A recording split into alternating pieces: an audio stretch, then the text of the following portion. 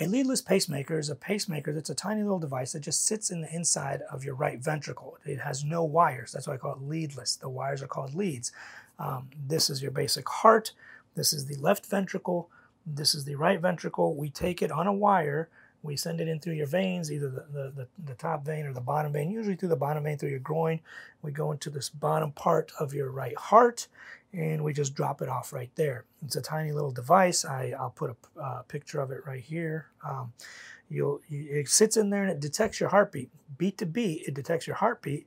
And if you don't have enough beats within a minute, like let's say we set it to 60 beats minimum per minute, if the beat to beat length is not enough to give you at least 60 a minute, it'll give you an extra beat earlier.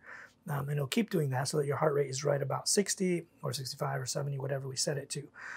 So that's kind of how they work. They just sit in your heart. There's no wires.